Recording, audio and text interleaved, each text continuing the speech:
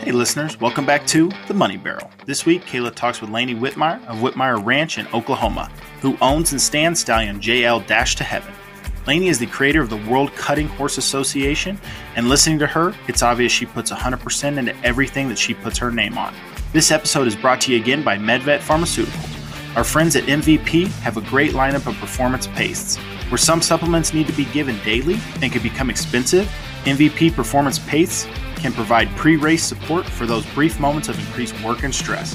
Check out medvetfarm.com for some great deals. Right now they have deals as sweet as buy two, get one free.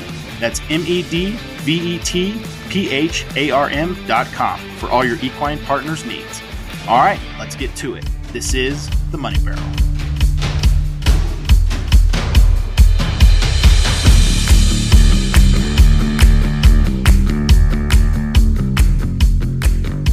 All right, today we are talking with Lainie Whitmire of the Whitmire Ranch, and I'm so excited to have you on today just to talk about everything. So I appreciate you taking a little bit of time out of your schedule. I know you've been super busy, so thanks for joining us.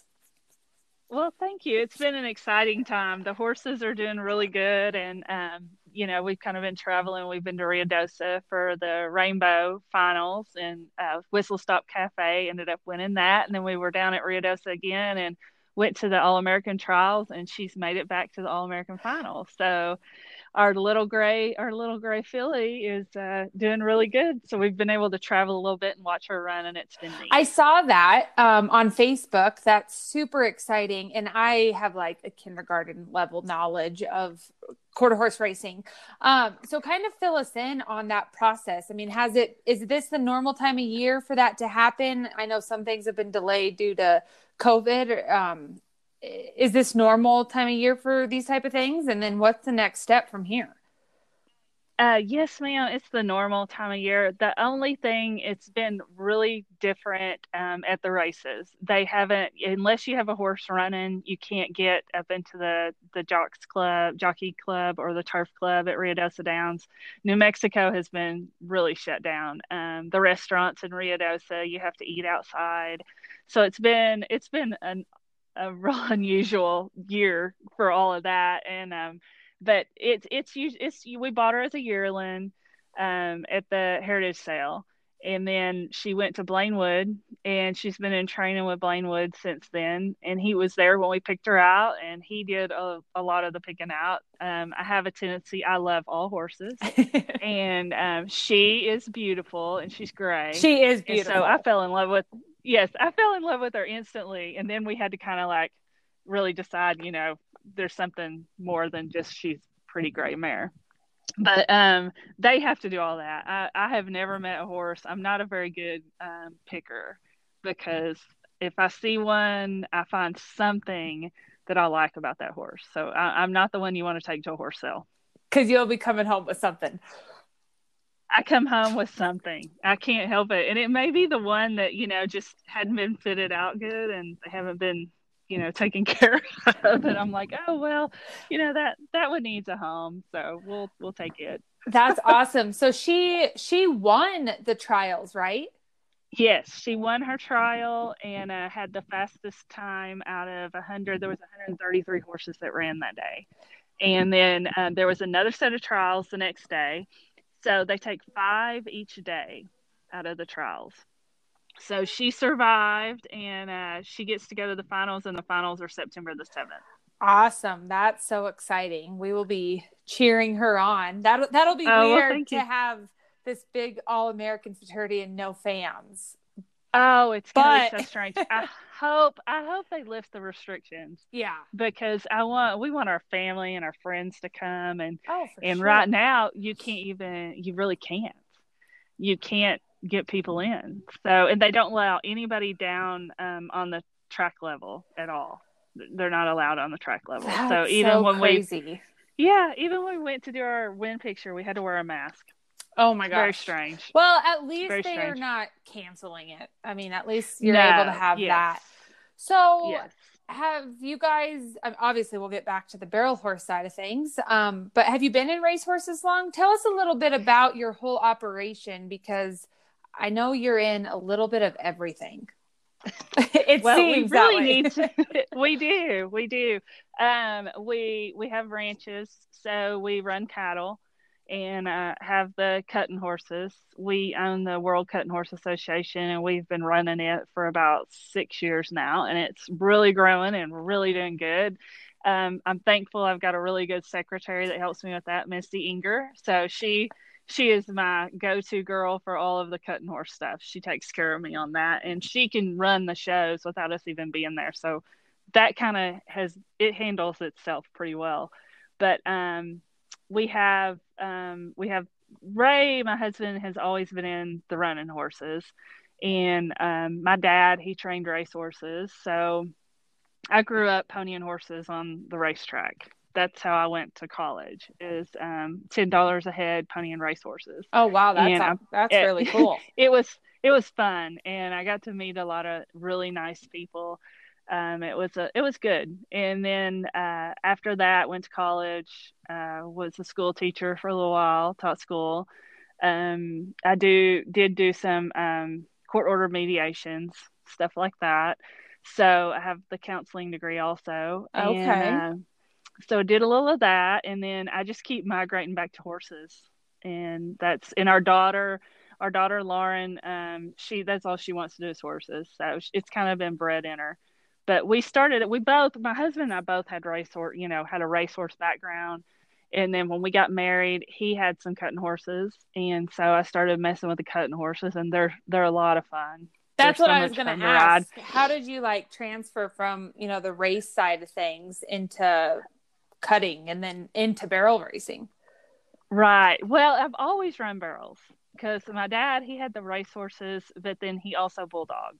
Okay. And my mom ran barrels. So he introduced me to the racehorse, or to the barrel horse deal. I mean, I was introduced to the rodeos when I was a kid, very young, a baby. I was going to rodeos probably before I was even a figment of my parents' imagination. They were going. So did that, and then just kind of, I've always had a barrel horse. Even when I was doing more cutting than running barrels, I always had to have some barrel horses, because the cutting is a judged event, and the barrel horses, it's kind of like the fastest time wins, and the only person you can get upset about, if things don't work out, is yourself. You just need to go back to the practice pen and figure it out. Yeah. But it keeps you sane. It keeps you sane. And in the racehorse deal, it's kind of the same thing. Fastest horse wins. So you just, you can have problems, the ground in the barrel racing, and in the running, the ground can change, especially down at Ruidoso, because you can get a rain, or, those little storms come through on the mountains, and it can totally change the track, or a tailwind or something like that. So it's just a fun. I don't care what it is. If it's with horses, it's fun. I enjoy it. That's so cool. That's awesome that you're able to branch out. And I wanted to ask you, because, of course I had to do a little bit of Facebook stalking to see everything. Comparing the industries, we'll just dive right into it. What Okay. are some of the differences? I know that you're friends with Joy Wargo. Yes. And, I love Joy and admire her. And she's brought up some different things about, our industry and needing to be more professional, and, comparing to Right. some different things. And so when you agreed to come on the podcast, I was like, oh, I want to talk about this, because the other industries, and, especially with your association, which I want to get into that as well. But what do you see, good and bad comparisons, our industries and then the other ones? The good thing, I think, about the barrel horse industry is we're getting better. We're starting, if you look back, every other discipline has bred for that discipline for a long time. Mm-hmm. The cutting horses have bred cutting horses to cutting horses for a very long time. The race horses, they've bred for a racehorse. And it has really, I would say probably Firewater Flit, Frenchman's Guy, and I'm going to miss some, so I'm not going to name any more. But there were certain people that did start breeding for barrel horses, but they were the ones that kind of set the standard. And up until then, I can remember during the Fort Smith Futurity, because I lived at Salisaw and I worked on the track, I would have friends that would come and say, hey, do you know where there's any, do they have any AA horses they want to sell, or learning horses at the track they want to sell and want to make a barrel horse? We weren't breeding for barrel horses at that time. And I think we've helped ourselves a lot there. I think the professionalism is coming on. I think we're figuring that out too. It's we need to remember that those sponsors and the people that help us make sure that we have places to go, the producers have to get sponsors.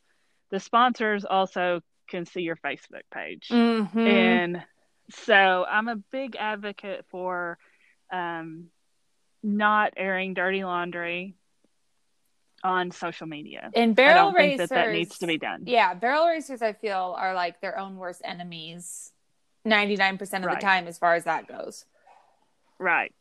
And that's the thing I don't think that some people realize is, if I'm calling, let's say I'm putting on a cutting and I'm begging a company to give me $5,000 for added money. If they go on our website or our Facebook page, I want them to see everything positive. Mm-hmm. I don't want them to see any negative. And if they go on there and they see our competitors griping about the facilities and the ground and the way things are run and who's running them and the judges, and you can go on and on and on with the list, it deters that person from wanting to be a sponsor. People want to be associated with very professional people, and I think that's something that maybe we could do better. Yeah, I mean, I totally agree, and it makes sense. You just don't realize who sees what nowadays, especially when everybody just puts everything out there. And I think that we put too much out there. I think we want to voice our opinions, and I would rather somebody, if I'm producing an event, I'd rather them call me and say, listen, you all messed this deal up. This was wrong. The ground was trashy. I don't like the color of your barrels. I don't, whatever. I would rather them call me and gripe to me than get on social media, because you don't know who's watching that. Mm-hmm. I agree. I mean, I put on my own barrel race, and I'd much rather have somebody come up to me directly and say, hey, what's going on, versus, well, they said that on Facebook that, your ground was awful. And it's like, oh, well, that's nice. They didn't talk to me. Yeah. And that's the thing we need to, and just communicate, just communicate with me and tell me, and nobody that produces an event wants it to not go good. Everybody, you put too much blood, sweat, and tears into producing an event for it not to go right. So you want your customers or your competitors, your contestants, you want them to want to come back. And if I know that there's something we aren't doing right, I'm going to try to fix it. If at all possible, I'm going to try to fix it. And I know you're the same way. Anybody that produces an event, and that's something that really I think as barrel racers, and the other thing, I've made suggestions before. If you're gonna fuss about something, volunteer at the next one, and maybe you'll understand why it went that way. Yes, exactly. I mean, we'll do whatever we can, but sometimes things are out of our control. Do you have a lot of those same issues? I mean, like cut-ins and everything. I know you put on a lot of those, which I kind of want to get into that as well. I mean, is that kind of the same type of thing? It's kind of the same type of thing, but our people that go to our shows, honestly, are the nicest people. And I think they understand what it takes to put it on, and they're appreciative of having a place to go cut, and they understand that cattle costs are high. And so I've been real lucky. I can count on one hand the people that have gotten, upset and not been happy. And, usually after you explain things to them and they understand why it happened the way it happened, they kind of calm down and everything's okay.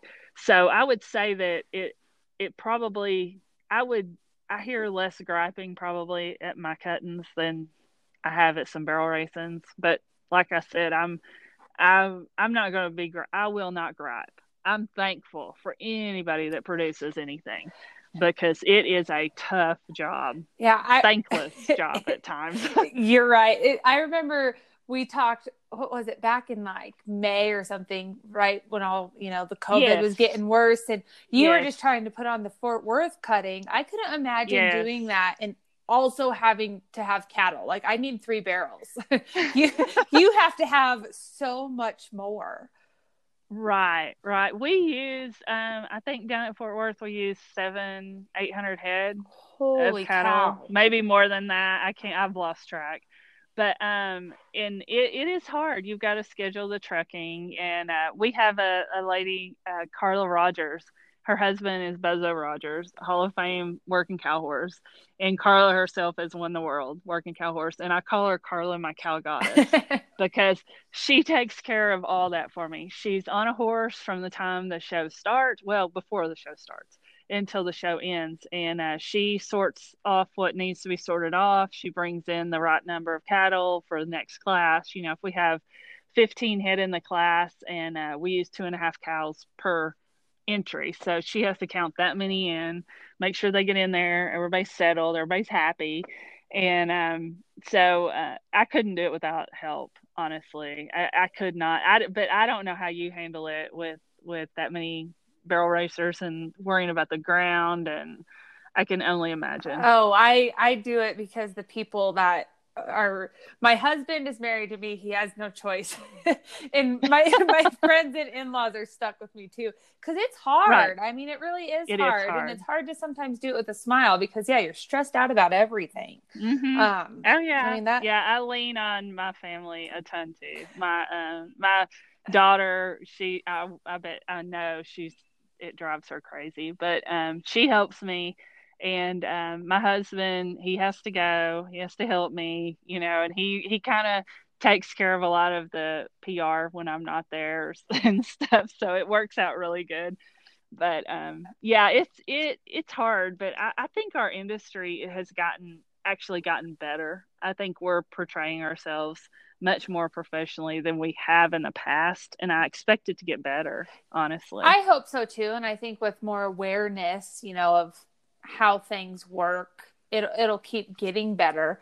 So like we've said, I produced the 1 barrel race, and at the end of every year I'm like, okay, I'll sign up for it again. But I mean, it's a lot of work. How did you go from deciding to host a cutting to owning an association? I mean, that's like next level. Yeah. Yeah.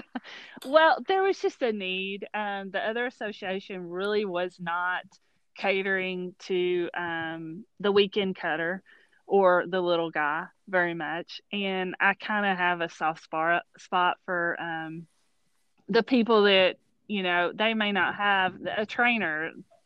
Let's say a trainer. He may only have like 3 or 4 clients. I want to treat him as well as I do the trainer that has, that brings 4 trailers to the show. Well, that's kind of like a futurity versus like an open, right? Is that kind of the comparison? It is. And we've started having some, what they call the limited aged events for the younger horses at our shows. And the only thing is I don't ever want to exclude the little person. Mm-hmm. I don't ever want to exclude that person with, 3 or 4 head and cater to the one that brings 5 trailers. I want to keep it real friendly, customer friendly. I call them our competitors, customers. Anybody that comes to the show or buys a membership, they're our customers. Mm-hmm. And so I really want to stay very appreciative of those people, that come, whether they have 1 horse or, like I said, they come in and they've got 3 trailers and, full of amateurs and non-pros, and they make up 20 entries. I want to treat them the same way I do with the person that has one entry in one horse. I think that's so cool and so important, because I mean, I honestly thought that, and like I said, I don't really know much about it, but that the cutting in the reining industry is more, solely professional trainers, not necessarily what you do on the weekend, like barrel racing. Anybody can barrel race. So that's really cool that you started that for, maybe the people that just want to try cutting on the weekends, or, once a month or something like that. And we have a lot of fun. If it ever gets to the point that it's not fun, I won't be able to do it. I mean, and it's, and that's the thing. These people have become more than friends, when you see them every day or every weekend, you kind of get close to them. And they're the kind of people that you want to be around. We have really good members, like salt of the earth kind of people. I guarantee you, we had like a PA go out one time, and there was a gentleman that stepped up, and he found us a PA system like within 15 minutes. I mean, it's just like they make it so easy to want to help them and want to have these shows. So that's really why we do it, I think. That's really awesome. So do you have multiple shows a year, or once a month? Kind of walk us through that, because I'm just interested on how you manage everything, plus have your own association. Well, we have multiples throughout the year. Then we have a big finals at the end of the year in October. And the finals this year is going to be in Belton, and it will be the last weekend in October. And Belton is a new facility, Belton, Texas. It's got a new facility. It's where they had the rodeo this year. Oh, cool. Okay. It's such a nice facility. And so we're going to have that there. But we do several throughout the year. And then we also have affiliates. I have some affiliates that have their own shows, and people can go to those shows and qualify for our finals. Oh, cool. But like at our finals, we're going to give away 13 saddles. We're giving away a trailer. We'll give away 10 top 10 jackets in each division. There's 13 different divisions, so 130 jackets. 36 buckles. Oh, that's awesome. That's a big deal. Yeah, a lot of other stuff. Yeah, Horse Logic products, Mirror Stall. Neutrina is a huge sponsor, so we give away some stuff from Neutrina. And just the same, you know how it is when you're putting on a production. It's you give away little, door prizes or awesome. draw prizes, or whatever you can come up with, and make sure that everybody has a good time. That sounds like a good deal and a lot of work. So hopping from the racing to the cutting and now to the barrel racing, how did you guys, you own barrel horses, but of course we have to talk about your studs, because I know you tell us a little bit about your studs. I guess I won't take away your story. Okay. You tell us. No, it's well, we have Bullseye Bullion, which I bought from Alexis Willis a couple of years ago. I love him. I still get to run him all the time. He's 10, he's sound, and he is so much fun. Got the best personality, and hauls just like a Gildan. So, and did you love him? I've watched him before, and he's just so much fun to watch. Did you buy him mainly to race, or did you buy him because you wanted to get into the stud business? I really did not want to get into the stud business. It was not on my radar at all. I bought him because I have watched him since he was 3 when Alex had him. And I told her, I begged her forever to sell me that horse. And she finally considered it.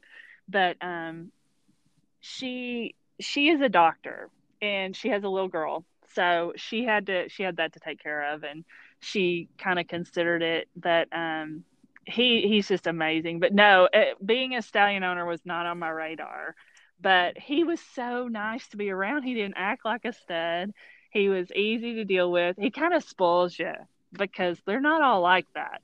But that's how you get sucked in. One good one. That's exactly. One good one sucks you in. And we had a racehorse, Baru, and he got hurt on the track. So we did surgery on him, and I had every intention of riding him And I just cannot keep him sound. He had to have some chips removed, and he was so fast when he was 2, and I don't think I can keep him sound. So we're going to breed some mares to him. He's a PYC out of a Jess Perry mare, and he's black and he's beautiful. And he's got lots of hair. And I swear when he goes out, he tosses his hair around like Fabio. I mean, he's like, he knows he's an amazing. he's pretty. Oh, he knows he's pretty. Yeah, he knows he's pretty. Kind of like bulls. If anybody comes around bulls and gets their phone out to take a picture, I swear he poses. I don't know how he knows, but he poses. He likes to pose. They're smarter, and he loves give him credit for it. And he loves company. He loves for people to come up to him and be around him. So, and then JL. Yeah, I was gonna say, it sounds like whatever you decide to do, you go in 150%. We kind of do, and I don't think it's on purpose. The deal with JL, when we first thought about it, or we first found out he was going to be sold, which I was kind of shocked. I don't know why, but I always thought those studs in that ranch, I never imagined it ever changing at all. I'm friends with Maddie, Judd's daughter, and she was so kind about everything and has been very supportive. But when I heard he was going to go through a public auction, I was kind of shocked. I don't know why. I just figured. I think everybody was. Well, it's just he's JL dash to heaven. Yeah. I couldn't believe he was going to go through a public auction, and at first I didn't even consider it. And we kind of started crunching some numbers, and because we're in the racehorse deal, the stallions in the racehorse deal, it's all about averages and percentages, and what the stallions produced and average earnings per starter, that kind of thing. And when I started looking at JL, I was like, his averages are awesome, like $20,000+ a starter, and that's really good for a barrel horse. Yeah. Well, that's good for a racehorse. And so we kind of looked at that, and it kind of progressed. We talked to, they had taken him to Cinder Lakes Ranch to stand him for the remainder of 2020. And that's where I keep bulls in Baru. And I was there not too long after he got there. And I saw him, and I was just kind of like, well, what, I asked them, I said, do you have any idea what they're going to have for him? And nobody knew, anything about what it was going to take to buy him. And everybody just said, he's going to have to go through the auction, and whoever buys him, buys him. And that kind of made me start thinking too, because Jed had been larger than life. And I remember watching those horses with that brand. I remember watching JL when Ashley set the arena record on him in Oklahoma City. And I'd watch Vanette run him at the rodeos, and he was so gritty in every single trip he tried. Just tried his heart out. And that's something you don't, usually the rodeo horses, they'll learn to take care of themselves. And I don't think JL ever quit just gutting himself out there every trip. So I kind of watched that, and I'd seen, his babies, and they all work, and they all want to run barrels. So they know what their job is. Exactly. There's no there's no doubt that they're going to go in there and try to work. So we kind of thought about it, and then we decided to go to the sale. But we had crunched some numbers with Jade and Rick Ford, who stand the studs there at Cinder Lake, and we crunched some numbers. And I was like, I said, if he didn't, he might be this might be a good opportunity, just depending on what happens. And so we went to the sale, and I let my husband bid because, like I said, he's the business end of it. I'm very emotional. I'm liable to stand up and, just keep my hand up the whole time. So I'm not the one that needs to be doing any of that. I have no self-control at a horse sale. So he's the one that bid, and we ended up getting him bought, and I was so excited, and he Yeah, looks so good. just tell us about that, because I can only imagine. I mean, I saw the Facebook videos of him going up, and like that just seems like such a surreal moment. It was, and it was kind of a sad moment. I was sad to see those horses go through the ring. Yeah. I was sad to see that happen for Judd's legacy. The good part about it, the thing that I think he would have been really proud of, is that was a great horse sale. Those horses brought a ton of money. Everybody appreciated what he's done. They appreciated his legacy, and they all wanted a part of it. So that would have made him, I think, very proud. And I hope that he would be proud that we got JL, because the horse will never leave. He will never want for anything. He's treated like a king. So I'm excited about him, but it was surreal. It was sad, but I wanted to be excited. But on the other hand, I was pretty sad to see that happen. Yeah, that's hard, because it's not like you said, you never thought this horse would even be up for grabs. No, let alone probably going home in your trailer. Right. And that was, and the first person that called me after the gavel dropped was Maddie Little. Oh, that's awesome. She was happy. So that made me feel happy. But there were some tears shed. It was a hard day.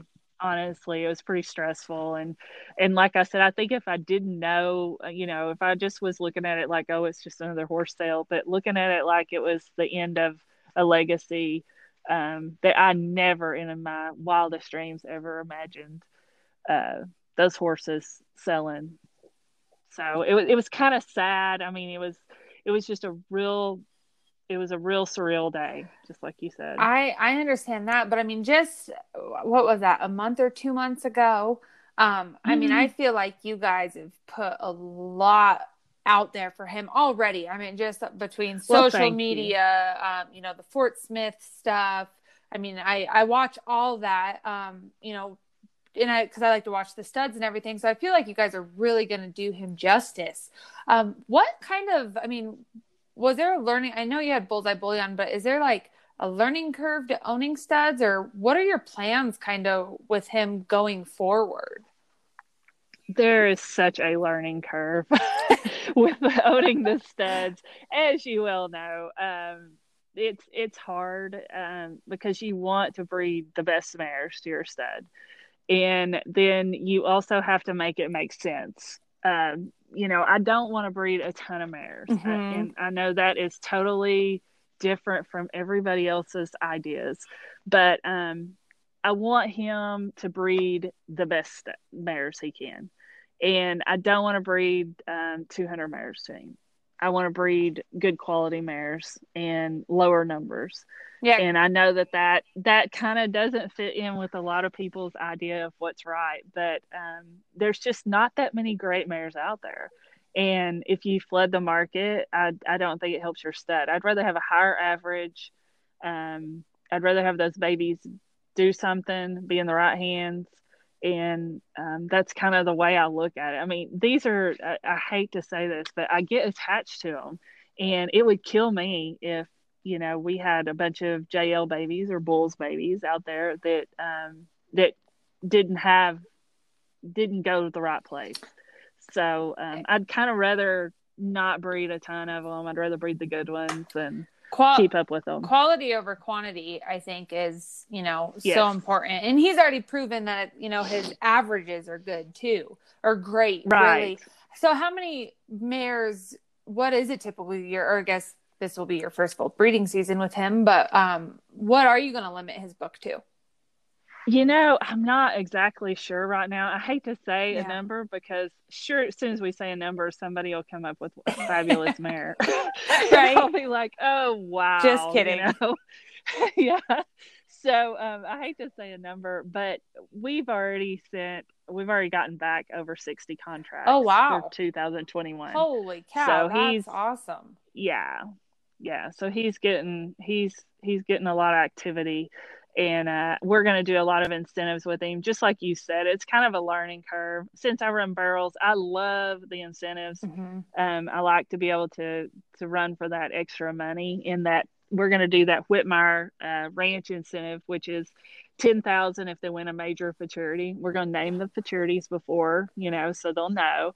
But and then we've got some other things up our sleeves that we're working on. But he's in Future Fortunes. He's in the Ruby Buckle now for next year, and Bulls is in the Pink Buckle. So we've got some good, awesome. We got some good incentives going for their babies. Awesome. And so from, a stallion owner's perspective, like you said, you love the incentives as a rider. And right. I do too. But then, it's a different side of things when you're a stud owner. Exactly. So talk us kind of through that, or I guess what's your mind frame as far as, the incentives? Like, how do you decide what to enroll them in, what to not, those type of things? Well, I try to listen to what the riders want to do, and I go to a bunch of barrel races myself, so I can kind of see what people are, what they are attracted to, and what they're, what doesn't get as much attention. I think the incentives, for a stallion owner, I like to have everything very clear before I give money to an incentive. I like for everything to be very open.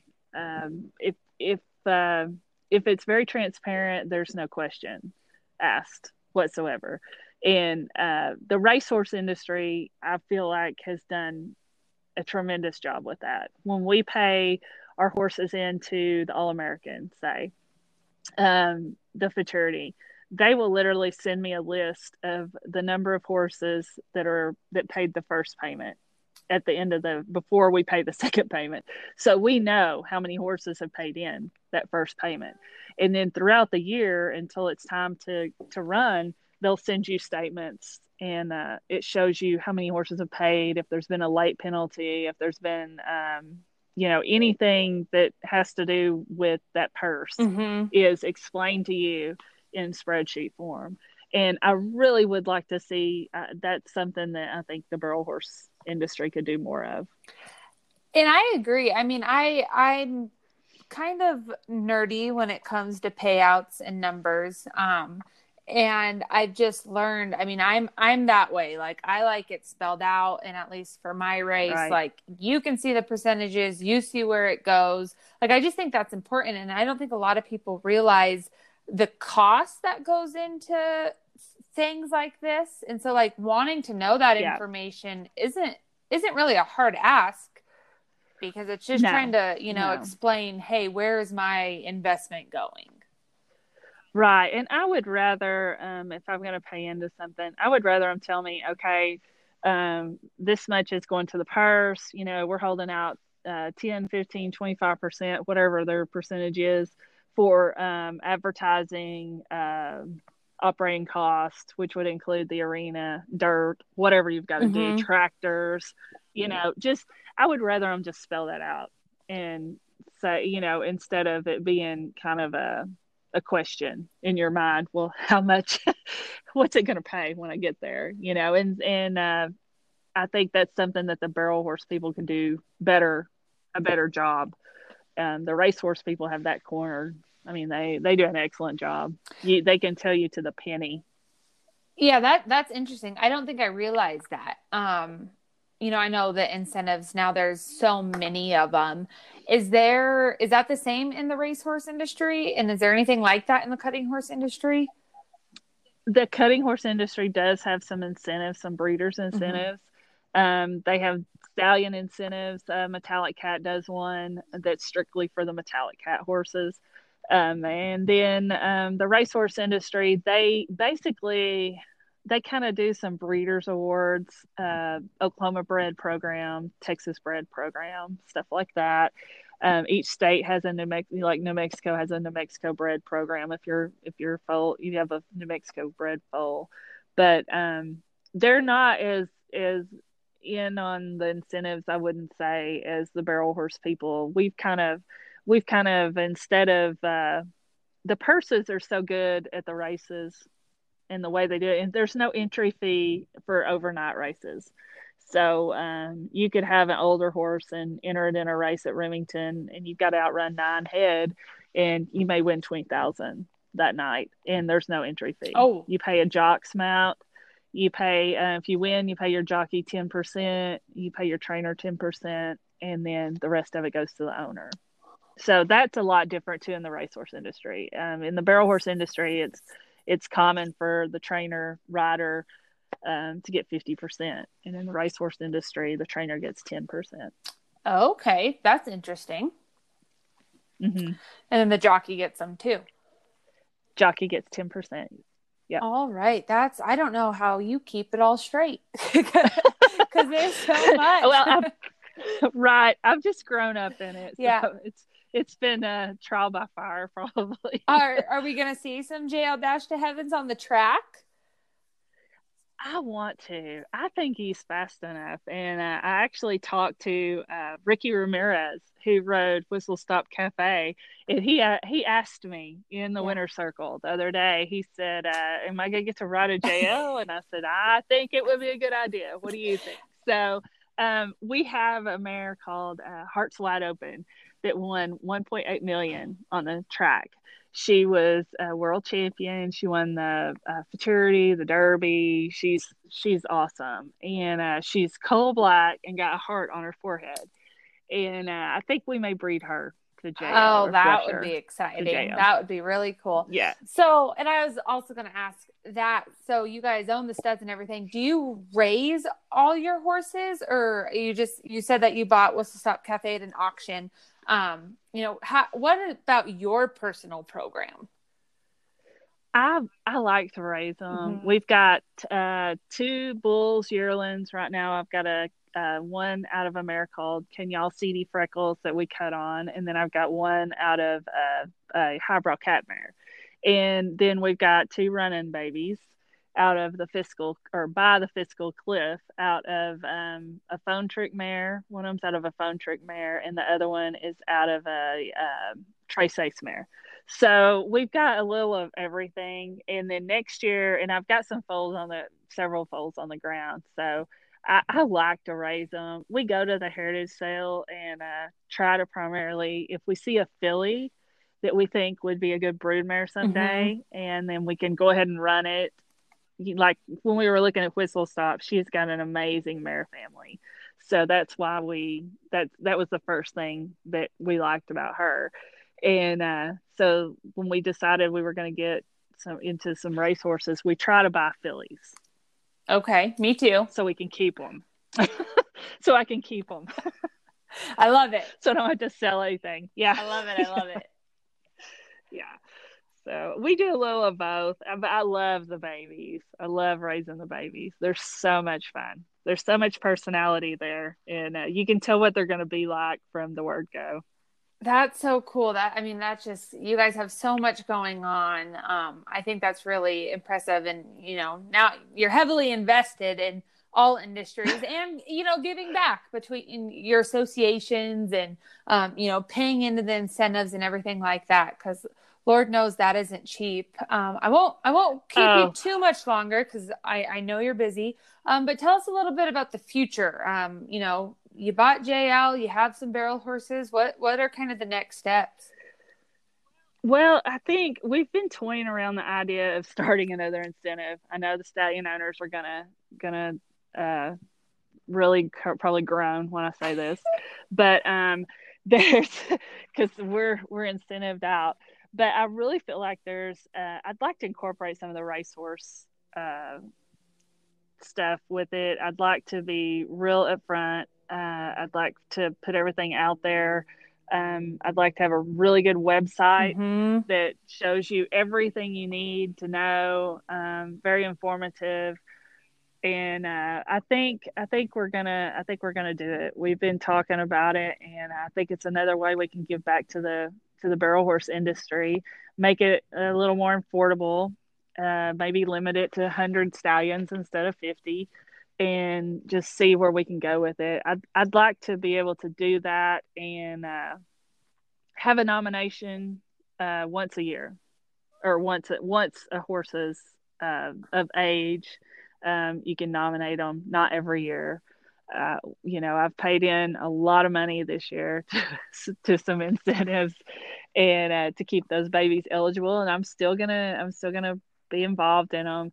But I'd like to incorporate a little bit of the things that just make the racehorse industry so much more user friendly. Maybe that's the word I want to use.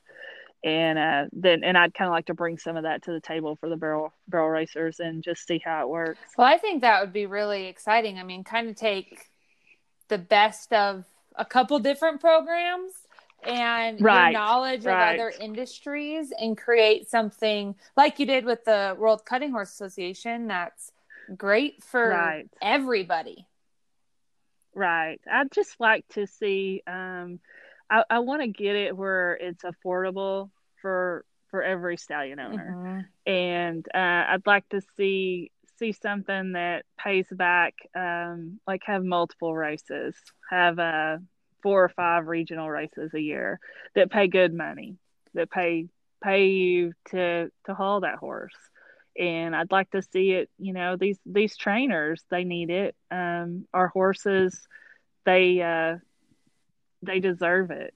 They deserve the opportunity to run at good money. And so do the girls and the guys that they have a lot of blood, sweat, and tears in those horses by the time they're 3 and 4 years old. And I'd like to see them be able to make good money for their effort. Yeah, that's really exciting. I mean, I tell people, and it costs the same for me to keep a horse going to go to a $50 jackpot as it does to pay a futurity entry fee. Like the cost to keep them sound and healthy and feed them and the time doesn't change. So It sure is nice to have, some opportunities to make some of that back. And I think the barrel horse industry is ready for it. I think they're ready for us to step it up a notch. Honestly, I think we have, like I said, we're breeding more horses for barrels, particularly for barrel racing. Mm-hmm. And that's happened. That's been amazing to see that transformation. It's so much easier, to take a horse that wants to run barrels than to take a 3-year-old off the track and, hope it wants to run barrels. But there's a lot of really upside, I believe, to including more horses, making it a little more affordable, and having more opportunities for people to make money. I'd love to. I want to see our industry grow and keep growing. The American was life changing. Mm-hmm. What they did for barrel racing, that has changed the market for those older horses and those rodeo horses.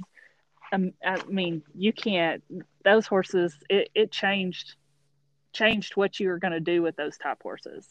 And before, when they got to a certain age, it was like, well, you're either going to go rodeo or you're going to go jackpot. And, there's not a lot of in between. And now you've got these big regional races. You've got the incentive races. There's a market for the older horses now. And I love that.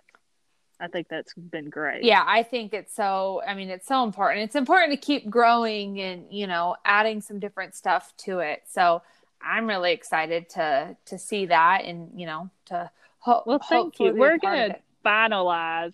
Yes, ma'am. We're going to finalize it probably in the next week or so and announce it and try it and see what we can do. And our main goal is just to kind of help the industry grow. And I think there's room for it right now. So awesome. Hopefully it'll work out, and we'll be back to talk to you some more. Yes, I would love that. You let me know and I'll be here. Sure.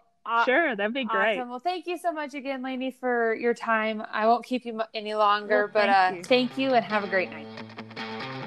Yes, ma'am. Thank you. Bye.